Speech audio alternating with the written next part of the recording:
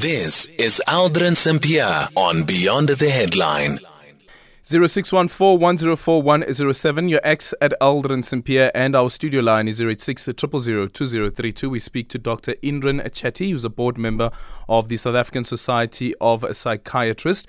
So accused Zandile Mafe will not stand trial for his involvement in Parliament's fire that took place on the 2nd of January 2022, while the Western Cape High Court ruled yesterday that he's not fit to do so due to psychiatric report findings. Zandile Mafe has to undergo this process twice at different facilities. Today, we wanted to have a conversation about what constitutes mental fitness to stand trial and what psychiatrists at mental facilities have to undertake concerning the establishing a report for a person who has committed or accused of committing a crime and has been ordered to undergo the process. We also wanted to know how much of the toll it takes on the person going through the process, and if he or she is not proven to be fit to stand trial, what happens next? Dr. Indrin Chetty now joining us on the line. Dr. Chetty, good afternoon. Thank you so much for making time for us. Thank you. Thank you for having me. Just a correction, I'm not a current board member. I'm an ex-board member of South African. Former board member. Okay, appreciate the clarity there. So yesterday when the court handed down the judgment, it said that according to Section 77, subsection 6A of the Criminal Procedure Act, the finding has been made that Zandile Mafe is not fit to stand trial and therefore does not have any criminal capacity. What goes into determining whether somebody has criminal capacity or even the ability to follow the trial?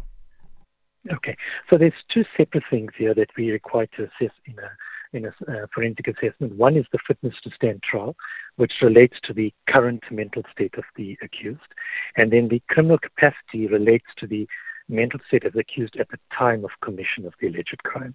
So if we look at fitness to stand trial, there are various things that we assess. For example, the ability of the accused to follow court proceedings and understand what is being said in court, for example. The ability of the accused to give instruction to the legal representatives, and the ability to make a proper defense. So those would all constitute the fitness to stand trial, for example. When we speak about a proper defense, we're speaking about a defense that is obviously going to be reasonable and rational that the accused can put forward in court. And then obviously in this case, the court found that the accused was not fit to stand trial. So with that particular assessment, what is it that the psychiatrists will then be doing during that process in determining whether the person is mentally fit to stand trial? So what we assess with regard to fitness is the accused's understanding of the charge, for example, the accused's understanding of the role plays in a court system, so the role of the judge or magistrate, for example, the role of the prosecutor, the role of the defense attorney, the accused's understanding of why he or she is being charged, and then what the accused would put forward as a defense. So essentially, when we speak to fitness, it speaks to whether the accused is in a sound state of mind to go to court now and be able to understand proceedings and put forward a defense. Mm-hmm.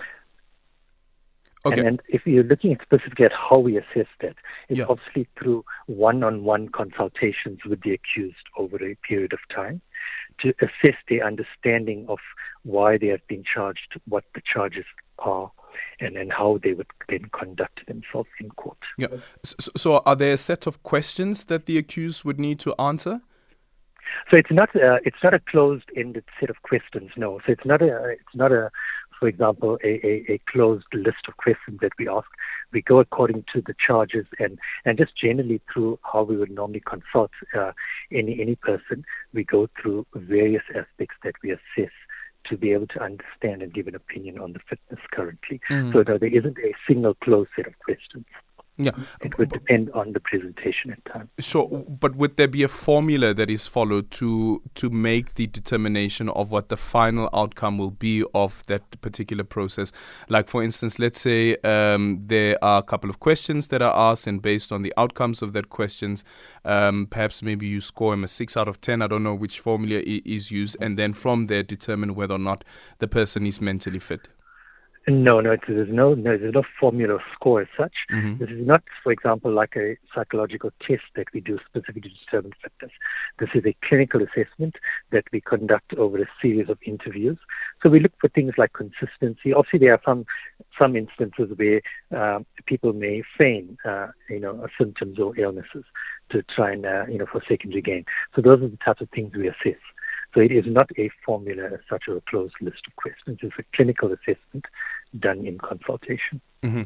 And are you then able to suss out whether the person is putting up a performance? And I'm also asking this on the basis of when it comes to the parole board, for instance, what is also being taken into consideration is whether there is an appreciation by the convict around the crime that has been committed and also rehabilitation that has taken place. But sometimes you know that the convict could actually put up a performance. So I don't know when it comes to an accused person who may plead mental insanity and say that, or the defense arguing that this person can't stand trial, that the person would then put up a performance.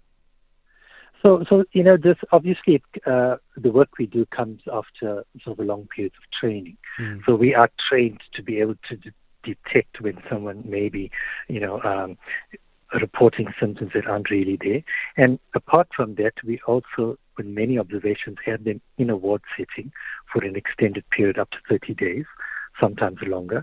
And then apart from the psychiatrist assessing them, we also get input from other multidisciplinary team members like the nursing staff, psychologists and occupational therapists to be able to come to a final conclusion, obviously based on what each case requires.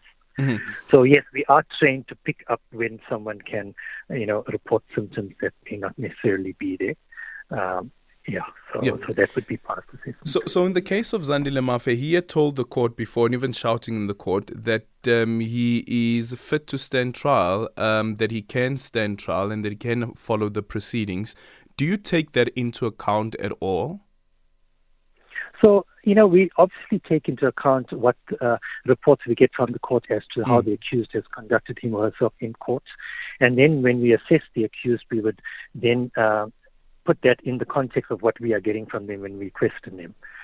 So even though someone may claim to be fit or not fit, we don't just accept that. We've got to make our independent assessment to be able to verify that or not. Mm-hmm. So earlier on, Dr. Chetty, you spoke about how you would look into whether the person understands the different role players in the court proceeding.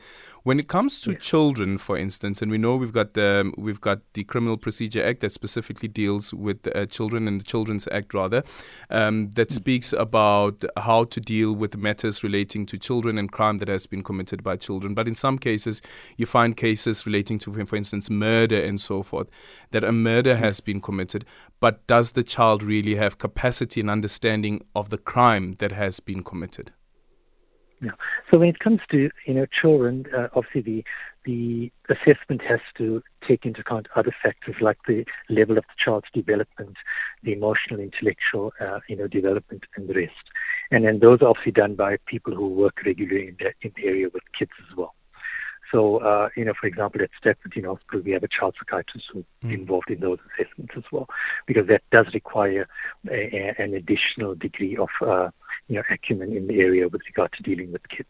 Okay. So, yes, there are ways of assessing children to be able to understand their understanding of what they have done and the implications, take into account the different areas of development as well. Okay. And finally, now that the court have, for instance, found in Zandile Mafe's case that he's not mentally fit to stand trial, what happens to that individual? Does that individual get, taken to another psychiatric hospital or a mental health institution? What happens? Sure.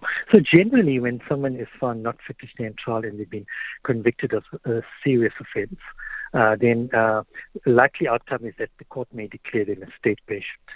And what that means is that they then get admitted to a forensic psychiatry unit, like we have a few around the country.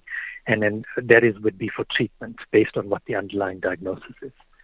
And then obviously the point of treatment is to get the accused well. and then there's a process of rehabilitation as well that may be involved. But obviously it depends on a case-by-case basis.